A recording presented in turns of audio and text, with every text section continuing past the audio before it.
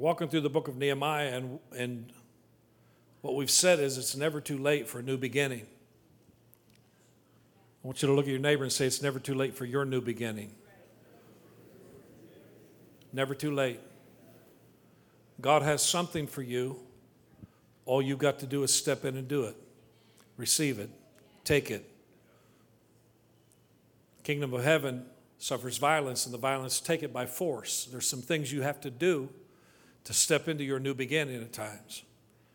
And whenever you attempt your new beginning or any work for God, opposition always comes. I'll just let you know that ahead of time. You're going to face opposition. There will be opposition from without and many times from within. And sometimes Satan uses those who are closest to us to discourage and mock us. Last week we saw that the people had a heart to pray, a mind to work, and they had an eye to watch. You got to realize the enemy is real, and he's out to stop the work that God wants to do in your life. You say, well, I never had any issues before I gave my life to God. Right, because you were on his team. You weren't the opposition back then, but you are now. And he's doing everything he can to destroy you, to try to get you from moving into your new beginning, into the destiny God has for you. So James tells us, draw near to God, he'll draw nigh to you. Resist the devil, he'll flee from you. So resist him, pray, work, watch, keep moving forward. Pray the details. Tell God what you need. Lay it out. And thank him for what he's already done.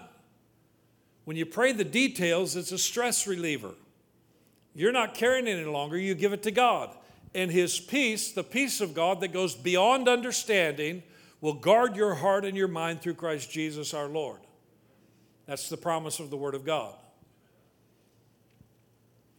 So don't let the confusion and taunting of the enemy deter you.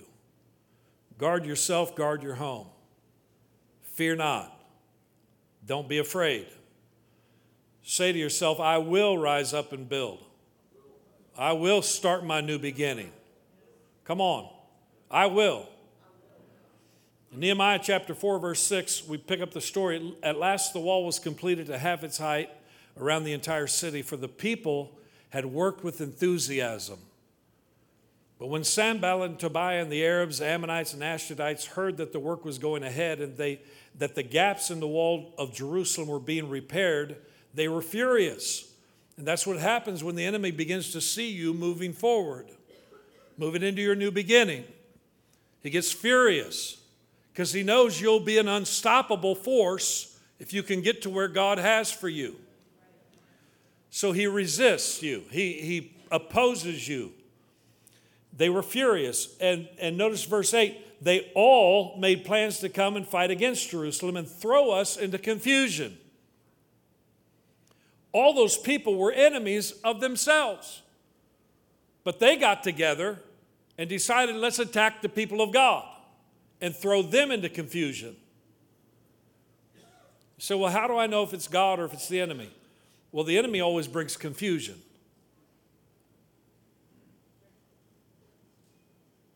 God's very clear. The enemy confuses. Some of you talk to people, you think this is the voice of God, but it's a little confusing. Confusion is from the enemy. And he's always trying to twist stuff and get you thinking all different kinds of ways. But notice what they did. But we prayed to our God and guarded the city day and night to protect ourselves. We prayed and we guarded. Verse 10, then the people of Judah began to complain. The workers are getting tired. There's so much rubble to be moved. We'll never be able to build the wall by ourselves. And meanwhile, our enemies were saying, before they know what's happening, we will swoop down on them and kill them and end their work. Verse 12, the Jews who lived near the enemy came and told us again and again, they will come from all directions and attack us. So I placed armed guards behind the lowest parts of the wall in the exposed areas. I stationed the people to stand guard by families, armed with swords, spears, and bows. Then as I looked over the situation, I called together the nobles and the rest of the people and said to them, don't be afraid of the enemy. Remember the Lord. Don't be afraid of the enemy. Remember the Lord who is great and glorious. Somebody say, God is great and glorious. Don't be afraid of the enemy. Remember the Lord who is great and glorious, and fight for your brothers, your sons, your daughters, your wives, and your homes. When our enemies heard that we knew of their plans and that God had frustrated them, we all returned to our work on the wall. But from then on, only half my men worked while the other half stood guard with spears, shields, bows, and coats of mail. The leaders stationed themselves behind the people of Judah who were building the wall. The laborers carried on their work with one hand supporting their load and one hand holding a weapon. Aren't you glad you didn't have to do that in the DR, Bob? Come on. As the builders had a sword belted to their side, and the trumpeter stayed with me to sound the alarm. Battling and building always go hand in hand. You'll find yourself, no matter where you're moving, into whatever new beginning you have, you're going to battle while you're building. It's just part of the deal. And if you don't want to battle, I don't know what to tell you. Because this is a battle. But this is how I fight my battles. This is how I fight my battles. You got to fight with the weapons that aren't carnal. Verse 19, then I explained to the nobles and officials of all the people, the work is very spread out. We are widely separated from each other along the wall. So when you hear the blast of the trumpet, rush to wherever it's sounding, and then our God will fight for us. We worked early and late, from sunrise to sunset, and sometimes this is life. There's seasons of life where you've got to do everything you can, as long as you can. Vacation will come at some point. Trumpet will sound. That's going to be a great vacation, a forever vacation, with pay, all expenses paid. Come on. Half the men were always on guard. I also told everyone living outside the walls to stay in Jerusalem. That way, they and their servants could help with guard duty at night and work during the day. And during this time, none of us, not I, nor my relatives, nor my servants, nor the guards who were with me, ever took off our clothes. Now, I'm just saying it had to be pretty stinky. That's my thought. I know when I used to go to the Dominican Republic and work in the construction team, I took one pair of clothes for construction. And I would set it up in the corner at night.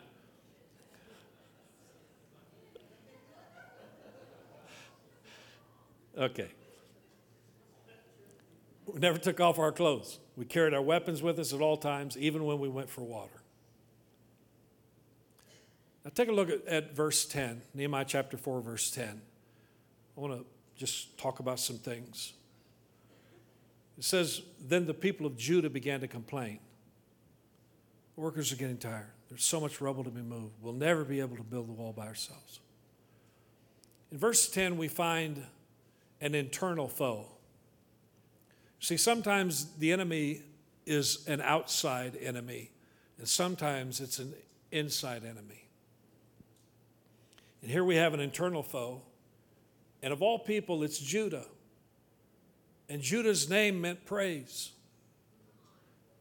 God always sent Judah ahead of the armies, because that's how you fight your battles, with praise. And Judah were the ones who, would praise the Lord ahead of the army coming up, and God would always fight the battle for them. Throw their armies into confusion and win.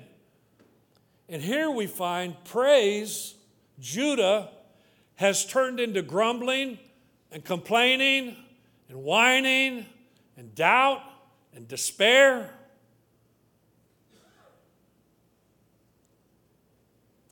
And that's a problem. When you lose your praise, that's a problem, child of God. I mean, being let down by those you love and trust can be the most crushing of blows. We expect opposition from the external foe, but we don't expect it from within. The psalmist David says in Psalm 55, if an enemy were insulting me, I could endure it. If a foe were rising against me, I could hide. But it is you, a man like myself, my companion, my close friend, with whom I once enjoyed sweet fellowship at the house of God as we walked about among the worshipers. David's like, dude, if it was an enemy, I'd be okay with it. But it's a friend. It's my close brother. It's the one who walked with me in the house of God, and all of a sudden, it's fighting against me. So I can't take it. Paul the Apostle says in 2 Corinthians 4, we are hard pressed on every side, but not crushed. We're perplexed, but we're not in despair. Persecuted, but not abandoned. Struck down, but we're not destroyed. I'm getting back up. You see, some of that persecution, that perplexing, that discouragement came from those closest to the Apostle Paul. And many times in his letters he wrote, he's forsaken me, they've left me, they did this. I got to tell you, as you move into your new beginning, there will be so much rubble you've got to move in order to move ahead. There's a lot of rubble. You got to take care of the rubble. Look at your neighbor and say, take care of the rubble. Take care of the rubble. The foundation has to be cleared. It has to be clean in order for the wall to go up. Strong, stable, able. You got to clear out the rubble. You got to sweep the floor. Get rid of some stuff. There's some stuff standing in between you and that wall that God wants to build in your life. That new beginning you have. So clear the rubble. You know, it can get really tiring and frustrating. But we can't lose our praise. Tell your neighbor, don't lose your praise. Bless the Lord, O my soul, and all that is within me. Bless his holy name. That David's talking to himself. Come on, soul. Bless the Lord. Come on, don't lose your praise. Bless the Lord. Let's praise him from deep within. Clearing rubble isn't a spectacular job, but it's a necessary one. It's one of the things I did in our new kids' wing. Clearing out the rubble. Everybody tearing stuff down, but you got to have somebody clearing it out. You got to get it to the dumpster somehow. You got to sweep the floor. You got to make room for what God has for you. Make room for what God has for you. Clear out the rubble. Before you can bear fruit outwardly, you've got to bear fruit inwardly. And you have to be pruned to bear more fruit. And ain't nobody like pruning. If you're a plant, you don't like pruning. I didn't grow up in a family that had plants in our house. We had plants outside. I got married to Christy. All of a sudden, we've got a forest inside. And I didn't know anything about it. And one day I came home from work and she had her scissors out and she's cutting off all the branches and the leaves and stuff. I'm like, baby, whoa, you're killing it. She said, no. This stuff's got to go because it's sucking the life out of what the plant really needs to give. And I didn't understand it, but I watched those plants grow and thrive because of pruning. And I get it now. I watch her in our backyard. She walks around, she starts throwing stuff off the plant. Picking. I'm like, that's a good flower. No, it's not. It's gone. Done. It's sucking the life. Pruning. Wash your life with the water of the Word. Let God clean out the rubble of your life. Let Him clean out the rubble of your spirit. Don't let your strength give out. Don't grow weary in well-doing. In due season you shall reap if you don't faint. Come on. Isaiah 40 says, do you not know, have you not heard? The Lord is the everlasting God, the creator of the ends of the earth. He will not grow tired or weary, and His understanding no one can fathom. You can't get it, you don't understand it, but God's working. He's doing something supernatural in you, and you might as well just say, God, I don't care what you do in me. I trust you. And I give you myself. His understanding no one can fathom. He gives strength to the weary. He increases the power of the weak. Even youths grow weary, go tired and weary, and young men stumble and fall. But those who hope in the Lord, they will renew their strength. They will soar on wings like eagles. They will run and not grow weary. They will walk and not be faint. They that wait on the Lord, those who hope in the Lord, those who trust in the Lord. There's several interpretations of that word. Trust, wait, hope. It's all intertwined. And that word wait simply means to be intertwined. You got to get close enough to be entangled with God. Those who wait on the Lord, those who are entangled with God, will renew their strength. They'll mount up with wings like eagles. They'll run and not be weary. They'll walk and not faint. The old song said, teach me, Lord, to wait. Teach me to wait. I don't want to miss this.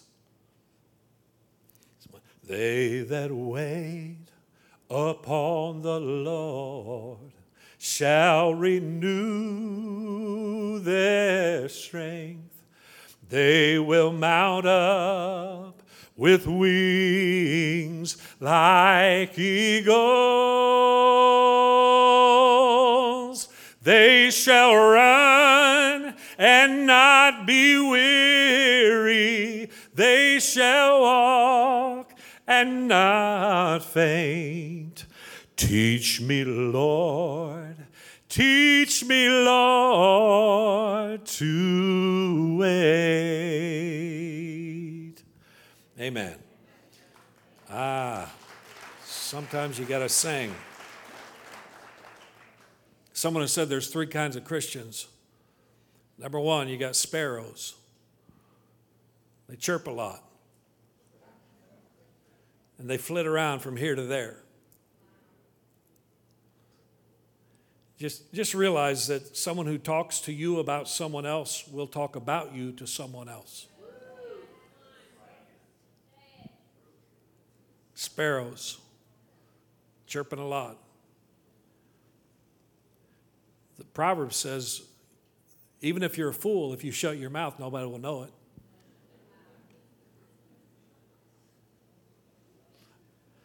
Just saying. There's sparrows, and secondly, there's pigeons. They take off like they're really going somewhere. But they always circle around, end up making a huge mess.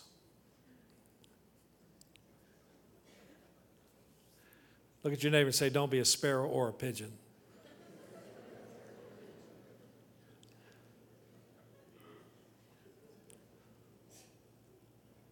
And thirdly, not only are there sparrows and pigeons, there's eagles. Eagles, they soar on the updraft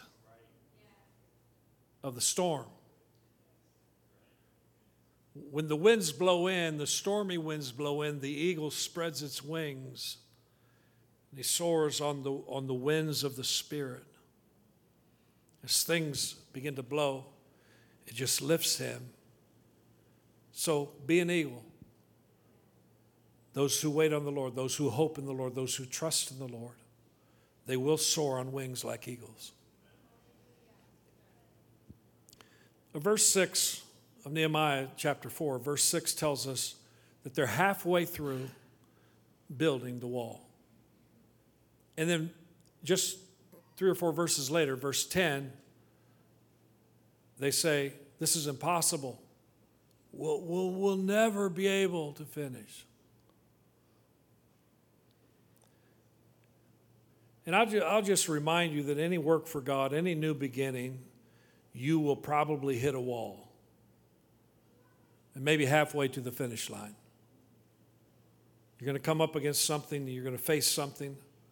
It's like climbing a mountain. It gets steeper and steeper and rockier, and you wonder, are you going to make it to the top? You start going slower and slower, your breath gets heavier and heavier, and you wonder, because you stop and you look at your progress, then you turn around and look at what you still got to accomplish, and you're thinking, can I make it? Will we be able to make it? And you start to think, maybe there's no way. Because the initial enthusiasm has worn off. And now it's just plain work. When we started this church, we had a church that helped us. They sent some people with us, and I began to notice after the first 2 or 3 months, most of these people went back to their church. They said to us, it's just too hard. We thought we were going to come and things were going to be easy. Any new beginning is hard. In fact, even halfway through, you're going to say, I don't know if we can make it. But God is always faithful, and if He's called you, He'll provide. And if you'll stay in there and keep working, you'll see results. Do not grow weary in well-doing, for in due time, in due season, you will reap if you don't faint, if you don't give up. But it's at this point that the enemy launches an all-out war. You'll notice it here in verse 11. He launches an all-out war. When praise turns to complaining, the enemy takes notice. Satan can't read your mind. He can only hear what you say and watch your attitude. And if he notices that praise has turned to complaining, praise has turned to whining, then he steps in and launches an all-out war. Think about that for a second. Because if you're continually praising God, even in the midst of the difficult times, you're throwing the enemy into confusion. Yeah, but it looks like they should be complaining and griping and getting all upset and frustrated, and they're not. So God must be working. Oh, God's working. He's always working. Come on, don't lose your praise. Turn to your neighbor, tell him, don't lose your praise. Do not lose your praise. Meanwhile, verse 11, meanwhile, our enemies were saying, before they know what's happening, we will swoop down on them, kill them, and end their work. And then verse 12, the Jews who lived near the enemy came and told us again and again, they will come from all directions and attack us. So again, you've got the enemy from without and the enemy from within. Even their own friends, their companions, began spreading alarmist reports, putting fear in the people. Satan only attacks where a work of God is happening. If God's doing a work in your life, expect an attack. I know you don't want to hear that. But the enemy is always using fear and force. But in the middle of that, don't lose your praise. Verse 12, it says, those who live near the enemy, those out of touch with God and His power, were the ones who spread the bad news, tried to strike fear in their hearts. Where are you living? Those who lived near the enemy started spreading a bad report. They were out of touch with God, out of touch with His power. And I'll just tell you, you'll notice some people, even in this church, who will spread bad reports. They'll start talking negative. And all of a sudden, you need to realize, oh, they're living near the enemy. Because when you're living near God, where are you living? Where are you living? Because if you're living near God, you've got praise in your spirit, and you can.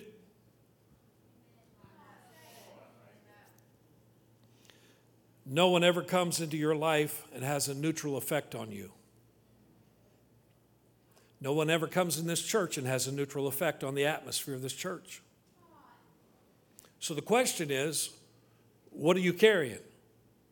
Because you have an effect on the spiritual temperature wherever you are. What are you carrying into your family? What are you carrying into this church? What are you carrying into your workplace? Because you're a thermostat. You set the temperature. I met some people this morning. They went, I'm like, whoa, let's change the thermostat. Come on.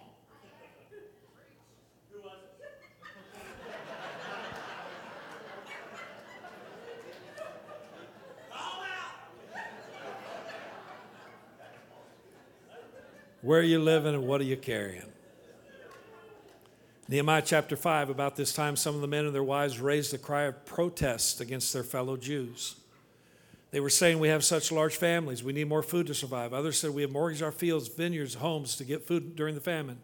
Others said, we've had to borrow money on our fields and vineyards to pay our taxes. We belong to the same family as those who are wealthy, and our children are just like theirs, yet we must sell our children into slavery just to get enough money to live. We've already sold some of our daughters, and we're helpless to do anything about it, for our fields and vineyards are already mortgaged to others. When I heard their complaints, I was very angry. After thinking it over, I spoke. Now, this is where some of us get in trouble. We don't think it over before we speak. After thinking it over, I spoke out against these nobles and officials. I told them, you're hurting your own relatives by charging interest when they borrow money. Then I called a public meeting to deal with the problem. At the meeting, I said to them, we're doing all we can to redeem our Jewish relatives who have had to sell themselves to pagan foreigners, but you're selling them back into slavery again. How often must we redeem them? And they had nothing to say in their defense. Then I pressed further. What you're doing is not right. Should you not walk in the fear of our God in order to avoid being mocked by enemy nations? I myself, as well as my brothers and my workers, have been lending the people money and grain, but now let us stop this business of charging interest. You must restore their fields, vineyards, olive groves, homes to them this very day, and repay the interest you charged when you lent them money, grain, new wine, and olive oil. They replied, we will give back everything and demand nothing more from the people. We will do as you say.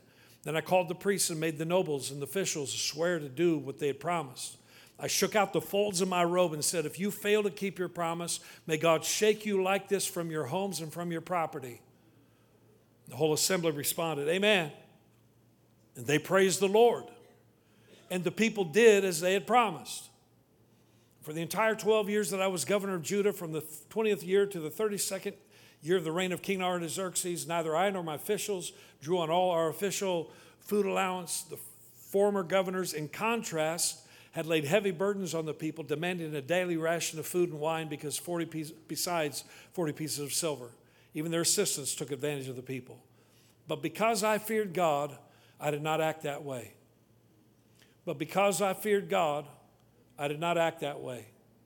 I also devoted myself to working on the wall and refused to acquire any land.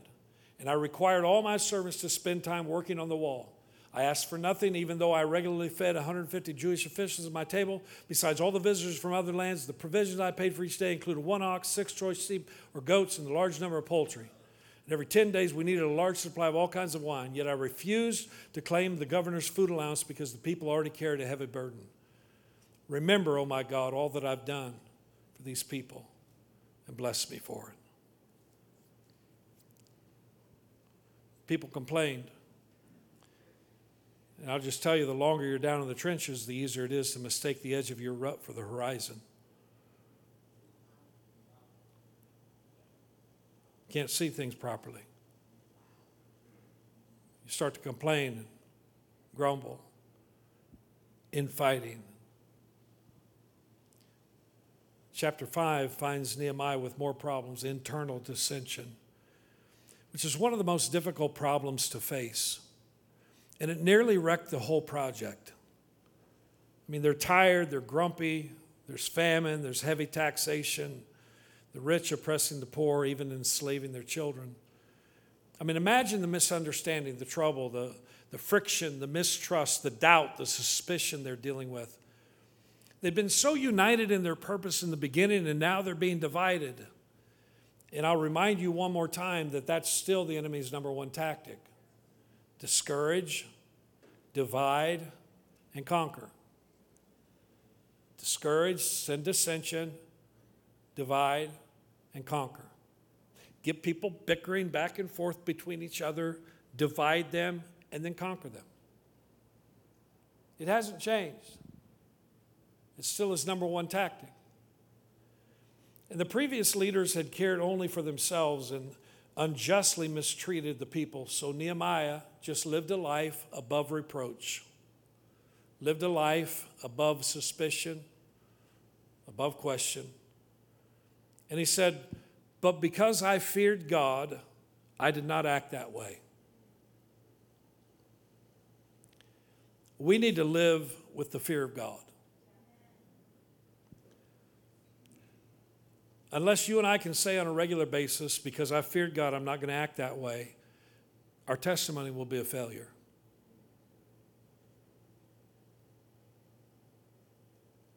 Because it's not all about what you say, it's how you live. I mean, who's going to draw the line for us? Who's going to say what you can do and what you can't do? And what you can say and what you can't say, and where you can go and where you can't go. And I mean, who's going to tell you all that? The Word of God. It's interesting that in the Word of God it says, work out your salvation with fear and trembling. Because the reality is every single one of us will stand before a living God. It's a terrible thing to fall into the hands of a living God. But you will stand before him one day and give an account. Work out your salvation. It's a personal thing. I'm not the moral police here, though some of you think I am. You need to go tell so-and-so to quit. Like, dude, seriously? I'm not their police. Holy Spirit is. And they need to work out their salvation with fear and trembling. I mean, we're supposed to avoid the very appearance of evil. I mean, if it even looks like it's evil, walk away. Avoid it. Get away. And sometimes the world places a higher standard on our Christianity than we do. They expect us to be different. And when we're not, it messes them up. I won't be a crowd pleaser. I've got to be a God pleaser. And Nehemiah said, because I feared God, I did not act that way. Psalm 24, verse 3, who may ascend the mountain of the Lord, who may stand in his holy place? The one who has clean hands and a pure heart, who does not trust in an idol or swear by a false God. They will receive blessing from the Lord and vindication from God their Savior. Such is the generation of those who seek him, who seek your face, O God of Jacob. Proverbs 1:7, the fear of the Lord is the beginning of knowledge. But fools despise wisdom and instruction. Someone has said some people drink from the fountain of knowledge, others just rinse and spit.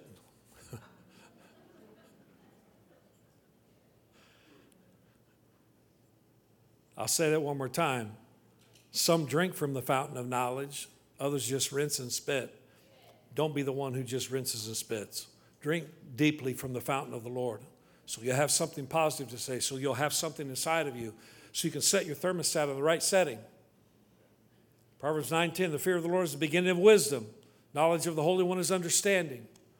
Proverbs 10:27, the fear of the Lord adds length to life, but the years of the wicked are cut short.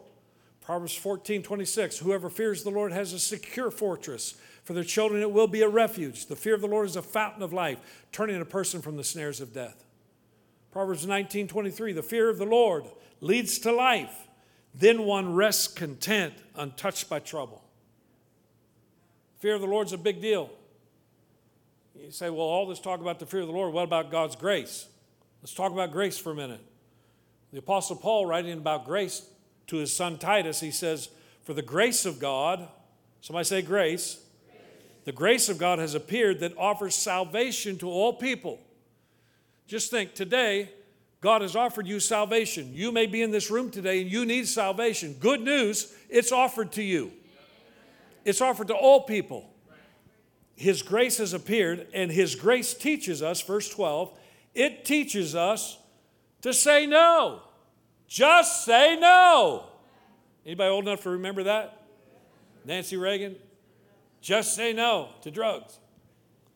But God's grace teaches us to say no to ungodliness and worldly passions, and to live self-controlled, upright, and godly lives in this present age, while we wait for the blessed hope, the appearing of the glory of our great God and Savior, Jesus Christ, who gave Himself for us to redeem us from all wickedness and to purify for Himself a people that are His very own, who are eager to do what is good. The grace of God goes along with the fear of God. It teaches us. There's some things you can't do. There's some things you can't say. There's some places you can't go. Because you're different. You're waiting on Jesus Christ to appear again. And He's coming back in the twinkling of an eye.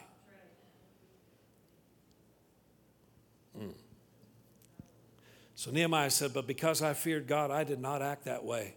I also devoted myself to working on the wall. So remember me with favor, O God, for all I've done for these people. Remember me with favor for all I've done for these people. You say, well, I thought you got saved by grace and not by works, because you can't really work your way. There's a man died, went to heaven. St. Peter meets him at the pearly gates. And he says, here's how it works. You need 100 points to make it into heaven. You tell me all the good things you've done, and I give you a certain number of points for each item. Depending on how good it was, when you reach 100 points, you get in. Okay, the man says, I was married to the same woman for 50 years. I never cheated on her, not even in my heart. Wonderful, says St. Peter. That's worth 2 points. 2 points, he said. Well, I attended church all my life and supported its ministry with my tithe and service. Terrific, says St. Peter. That's certainly worth a point. Only 1 point? Well, I started a soup kitchen in my city. I worked in a shelter for homeless veterans. Fantastic. That's good for 2 more points, he says. 2 points? Exasperated, the man cries, at this rate, the only way I'll get into heaven is by the grace of God. Bingo, 100 points. Come on in.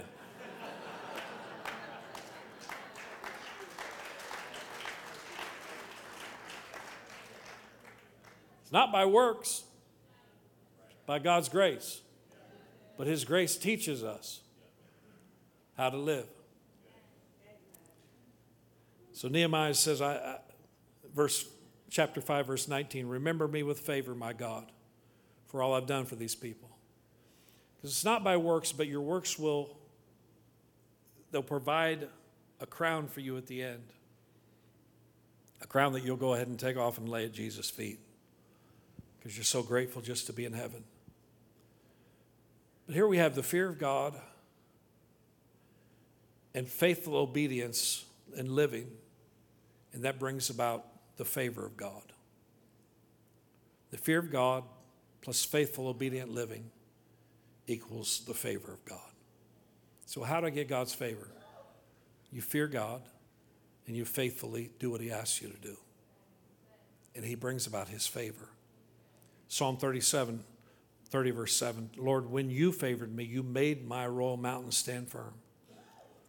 When you hid your face, I was dismayed. See, when God favors you, it's so incredible. Psalm 84, for the Lord God is a sun and shield. The Lord bestows favor and honor. No good thing does He withhold from those whose walk is blameless. Lord Almighty, blessed is the one who trusts in you. In Psalm 90, verse 17, may the favor of the Lord our God rest on us. Establish the work of our hands for us. Yes, establish the work of our hands. One day of God's favor is better than 1,000 years of labor. One day. Better is one day in your house than 1,000 elsewhere. Never too late for a new beginning. Today you may need to accept this salvation that comes by the grace of God. And I'll give you an opportunity to do that in a moment. Some of you may need to come to a whole new level of the fear of the Lord and stop acting like that. And I'm not going to tell you how you're acting, but you know. Because I feared the Lord, I didn't act that way. There's some things in our life we need to put aside because we fear God. And we all need to keep our praise. Even when things look dismal. It looks like despair. Remember the old hee-haw, gloom, despair, and agony on me. Yeah, when things start to look like that, I'm going to go ahead and praise Him. I'm going to praise Him anyway. I will bless the Lord at all times. His praise will continually be in my mouth. My soul will make its boast in the Lord. The humble will hear it and rejoice. Oh, magnify the Lord with me, and let us exalt His name together. I sought the Lord, and He answered me and delivered me from all my fear. I will bless the Lord at all times. Hallelujah. Oh, taste and see that the Lord is good. His mercy lasts forever. His mercy endures forever. His favor lasts for a lifetime. Would you stand with me? We're going to praise Him today. Even in the tough times, even though it may look like we're not going to make it. This is how I fight my battles. Yeah. My weapons are praise and thanksgiving. That's what that song says. My weapons are praise and thanksgiving.